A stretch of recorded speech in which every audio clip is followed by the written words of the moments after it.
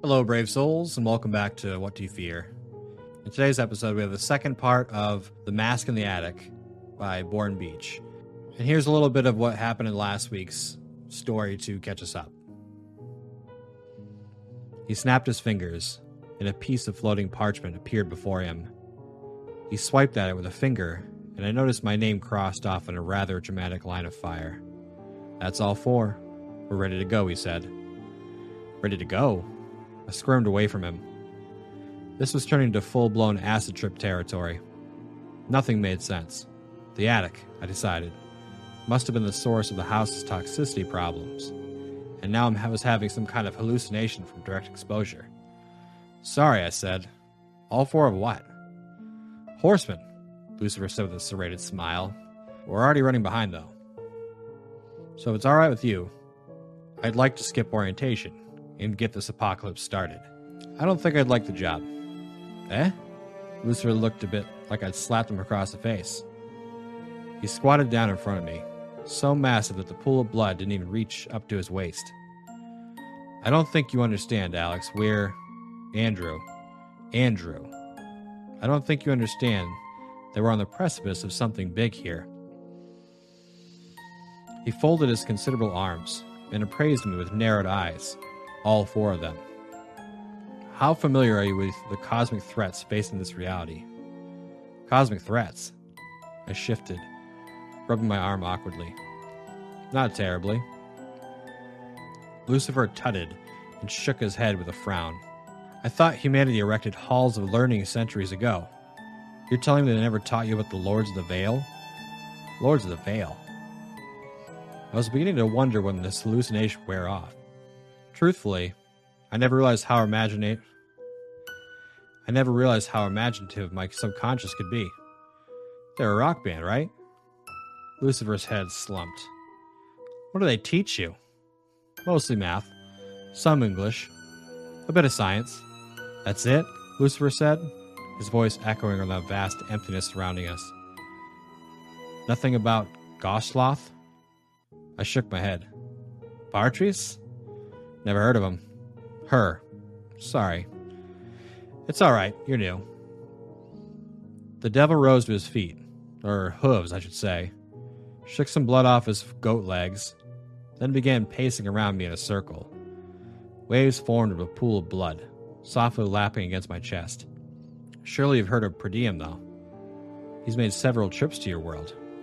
Who? Lucifer unleashed an ear-splitting roar. It bathed me in a blistering heat, so much that I had shut my eyes against it, the force of it threatening to blow me away. And it took everything I had just to keep myself standing upright. It reminded me what sort of being I was dealing with. Luce, I said meekly. There was a question in my mind, but it seemed borderline offensive, and I wasn't certain I wanted to provoke the devil after this display. Then again, this was all a hallucination anyway, so what did I care? Shouldn't you already know all this stuff? He stared at me. I just mean, I said with my voice crackling with every second syllable. You're the devil, right? Shouldn't you just be able to read my mind? Read your mind? He scratched his cheek, studying me as trying to determine whether or not I was being serious. How should I be able to read your mind? I struggled. Magic? No such spell. Lucifer scoffed as though it were the silliest suggestion he'd ever heard. Are you sure? I said. Because in Dungeons & Dragons, yes, I'm sure, he snapped. I may not know much about current events, but I do happen to know a thing or two about the occult. Clearly I'd struck a nerve. Time for a slight change in subject. So, why is it that you don't know anything about current events? I assumed the devil would be more worldly. He heaved a sigh. The truth is, I keep to my own dominion for the most part. Not that I need to, but it seems like every time I pop upstairs, something goes sideways, and inevitably, the blame lands on yours truly. He put a hand to his forehead, rubbing it. Honestly, I wasn't sure when my imagination dream devil was confiding in me, but I figured it must be some aspect of my subconscious seeking to parlay with my mind. I had heard about this sort of thing from a friend of mine, who dropped acid on occasion. He called them mental breakthroughs. Perhaps, I thought, this was me having one. Maybe this whole hallucination was just my emotional inability to accept the insignificance of my grandfather's discoveries.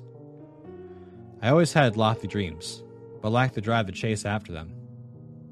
Maybe that was because I felt like my grandpa couldn't reach great heights. Then how could I?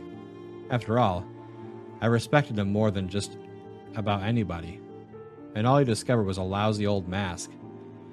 It made sense the devil, something I envisioned as powerful and accomplished, would be expressing his vulnerability and signaling to me that it was okay not to be perfect.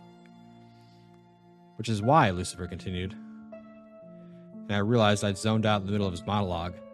The only details I get about the overworld are the cliff notes. You know, he began listing examples off his fingers. This country committed a genocide. This guy has killed enough people to make it into the ninth circle of hell. This interdimensional monster broke into the fabric of reality to wage war on the planet. That sort of thing. Oh. Yeah. Right. I pulled my phone from my jeans and consulted it. It read 12:04 p.m. That meant I'd been hallucinating for nearly an hour and a half. If I was lucky, somebody had already come upstairs looking for me over lunch and realized I was unconscious on the floor. Maybe I was even on the way to the hospital. That was a reassuring thought. Which brings us to the apocalypse, Lucifer said. Which was a less reassuring thought. We're behind schedule, and it's time to get this show on the road. He snapped his fingers, and quite suddenly, I was no longer standing in the pool of blood. Instead, I sat atop a blue-black stallion dressed in silver armor, which stood in the pool of blood for me. Our reality is under attack, Lucifer explained.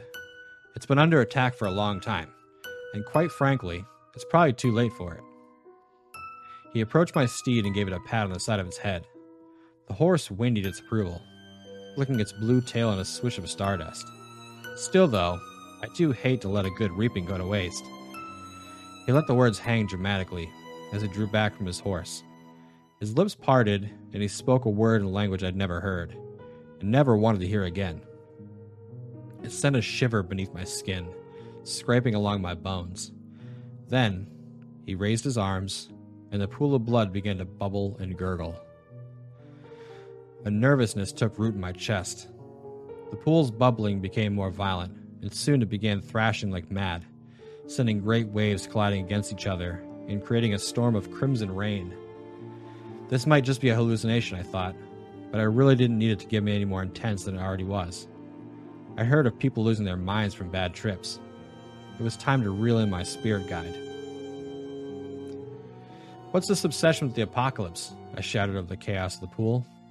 The water sizzled and hissed, and I realized it wasn't bubbling. It was boiling. After all this concern over eldritch monsters invading, why end our world? Oh, Lucifer grinned, showing a row of jagged teeth. I don't plan on ending our world at all, his eyes blazing with a searing intensity, their flames licking the corners of his face. On the contrary, Andrew, we are going to end theirs. I'm not going to lie to you, this story is getting kind of weird, but I'm kind of digging it. So the actual title of the story is called I Found a Mask Made of Flesh in My Grandpa's Attic. I put it on, and now I become the fourth horseman of the apocalypse. I'm really excited to hear what story 3 and 4 have to tell me, because I'd like to see this weird apocalypse that they're going to go into. But as always, I really want to thank the author, Born Beach, for allowing me to use this story. Every time I read one of his stories, I have a great time. I was smiling almost the whole time reading through this thing, so I don't know. I love it. But come back next week if you're interested in hearing the third story of this. There's also a large backlog of stories that you can listen to anytime you'd like, and I appreciate you coming by. And remember to always face your fears.